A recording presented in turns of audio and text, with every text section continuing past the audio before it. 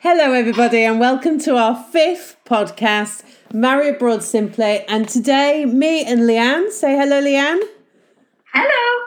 We are going to talk about the documents that you need to get married in Denmark.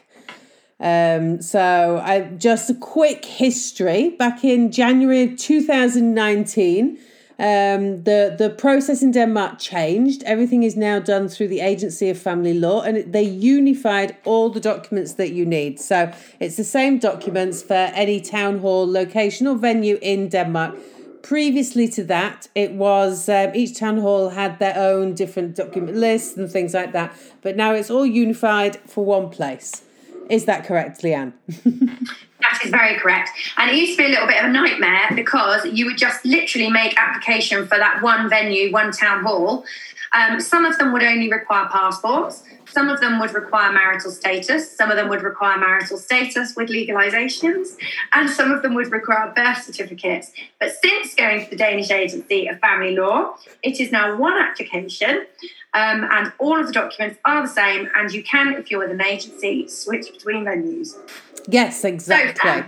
We are always being asked which documents are required now to get married in Denmark because there's so much conflicting information on the website. Some companies and government offices haven't updated it from 2018. Some have updated it, but then it was actually changed again between now and when it changed. So we want to give you a completely correct, up-to-date, 100% accurate of what you do need in order to get married in Denmark. Exactly. So first things first, we will talk about the ID that you need. So the ID that you will need to send for your application is different between EU citizens and non-EU citizens. So EU citizens, you can send either your EU ID card, we would need both sides, or the information page of your passport. And that's what we need for you. For non-EU citizens, we will need every single page of your passport, even the blank ones, and a scan of the outer cover. After that, after ID, then we will also need residence documents. So if you are living in the EU on a residence permit, and then we would need both sides of the residence permit sent through. What's after that, Leanne? Or if they do need to have a visa entry, then we would need the visa for their entry into Denmark first of all, before making the application. If they are from a country, for example, Brazil or Albania, who has a 90-day visa-free period, then we will have to have a list of all of the EU comings and goings on the passport to make sure they're not over their 90-day within a 180-day period. But if, for example, they entered 6 weeks ago, then they will only have 6 weeks left on the licence. So that just needs to be taken into account. But we do work all of that out as part of our job. Yes, and just to state that your passport, your visa, like your entrance stamps and everything, is checked on the day of your ceremony. Yes. Not on the day of application. So you need to make sure that if you are on a 90-day visa free, that you have time you're allowed into Denmark, into the Schengen area, for the date of the ceremony. It's not from the date of the application. Yes, that's right. So the registrar will double check. Yes. The stamps. Yes. And for the wedding. So there are no marital status documents required anymore. There are no birth certificates required anymore. If you are registered as living together, and this is something that does confuse people. Yes, it does. When the Danish agency say registered as living together, this means you are renting there or you both have utility bills that go there. It's not that you are just staying with them, but that you're not an official resident. It's not a problem if you're not living together. It's not a condition of you getting married that you're cohabiting. It is just an administrational issue. So if you both put down you are living in Germany, it is expected if you are a non-EU, you will have a German residency permit and that you can have a utility bill or something with either both of your names on or a utility bill that is individual to each of you, but each of you with the same address on to show you're living together. Yeah, it doesn't have to be the same document. No, it doesn't. Otherwise, you are not living together in the interpretation that the Danish agency mean. Yes. What else is required, Sam? If you have children. Twinning. I was about to say that. If you have children together, and both your names are on the birth certificate, then we will need a copy of the birth certificate also. Yes. And this needs to be legalised. Is that correct, Sam? That is right. It does not need to be legalised. It was at work. Oh, is that a test? It was a test. Your little face. No, it was at one point, but that's a very, very good thing that doesn't generally need to be done. There's always the disclaimer that they're allowed to come back and ask, but no, the children's birth certificates, they just need to be translated into English. Yes. Not in English. English, German or Danish. True, yes, sorry.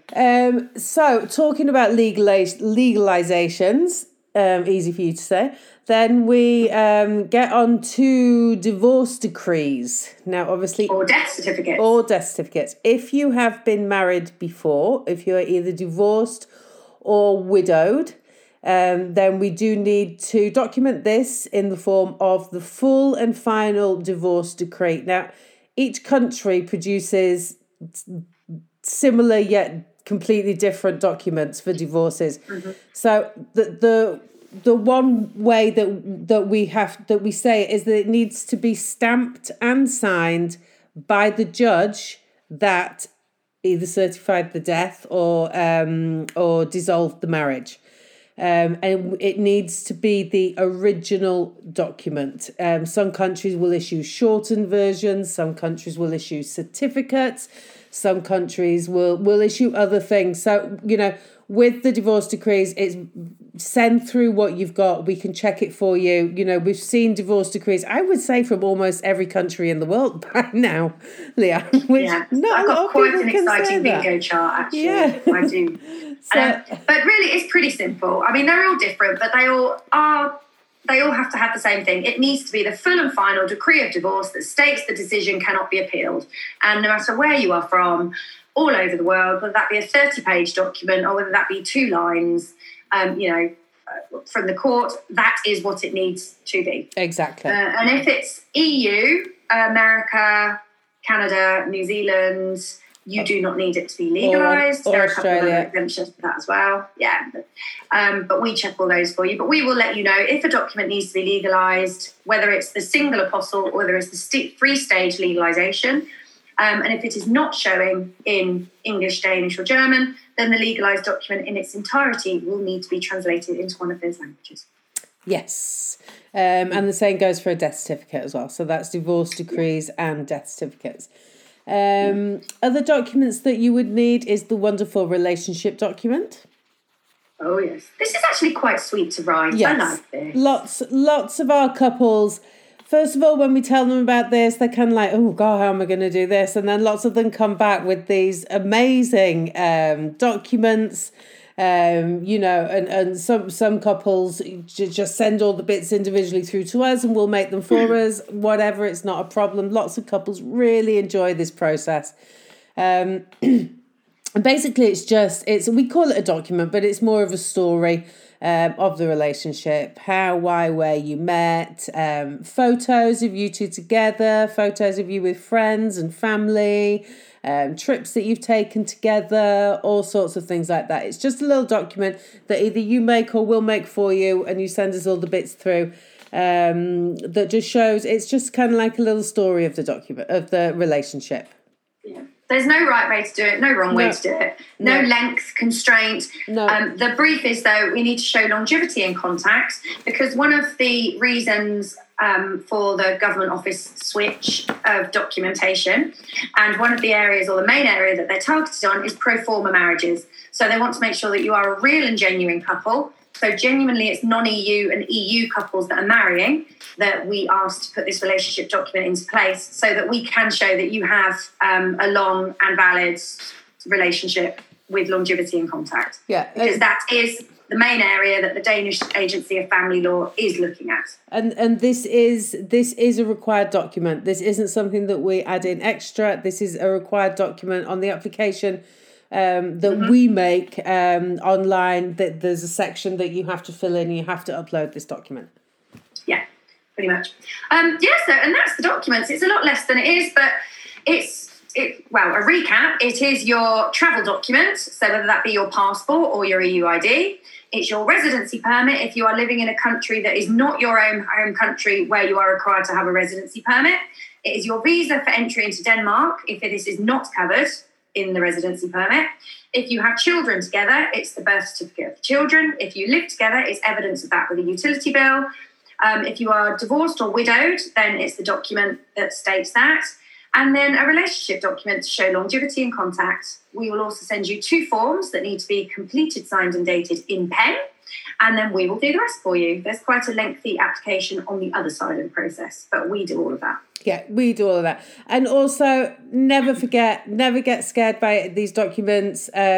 It's completely individual to everybody. You know, as soon as you let us know your individual circumstances, we will let you know exactly. So if you're like, oh, I haven't got that, oh, I don't know what it means by that, then don't worry about it. Let us know and we'll let you know exactly what you need. Yeah, that's what we do.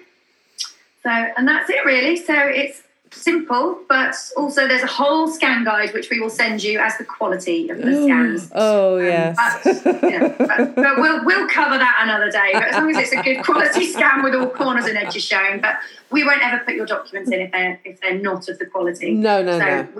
We'll let you know about that. Yeah. Okay. So thank you so much for listening to the podcast. I hope that you enjoyed it. You found it useful. And we will do some more very, very soon. Yeah, contact us if you have any questions. Oh, yeah. Bye. Sorry. Bye. Bye.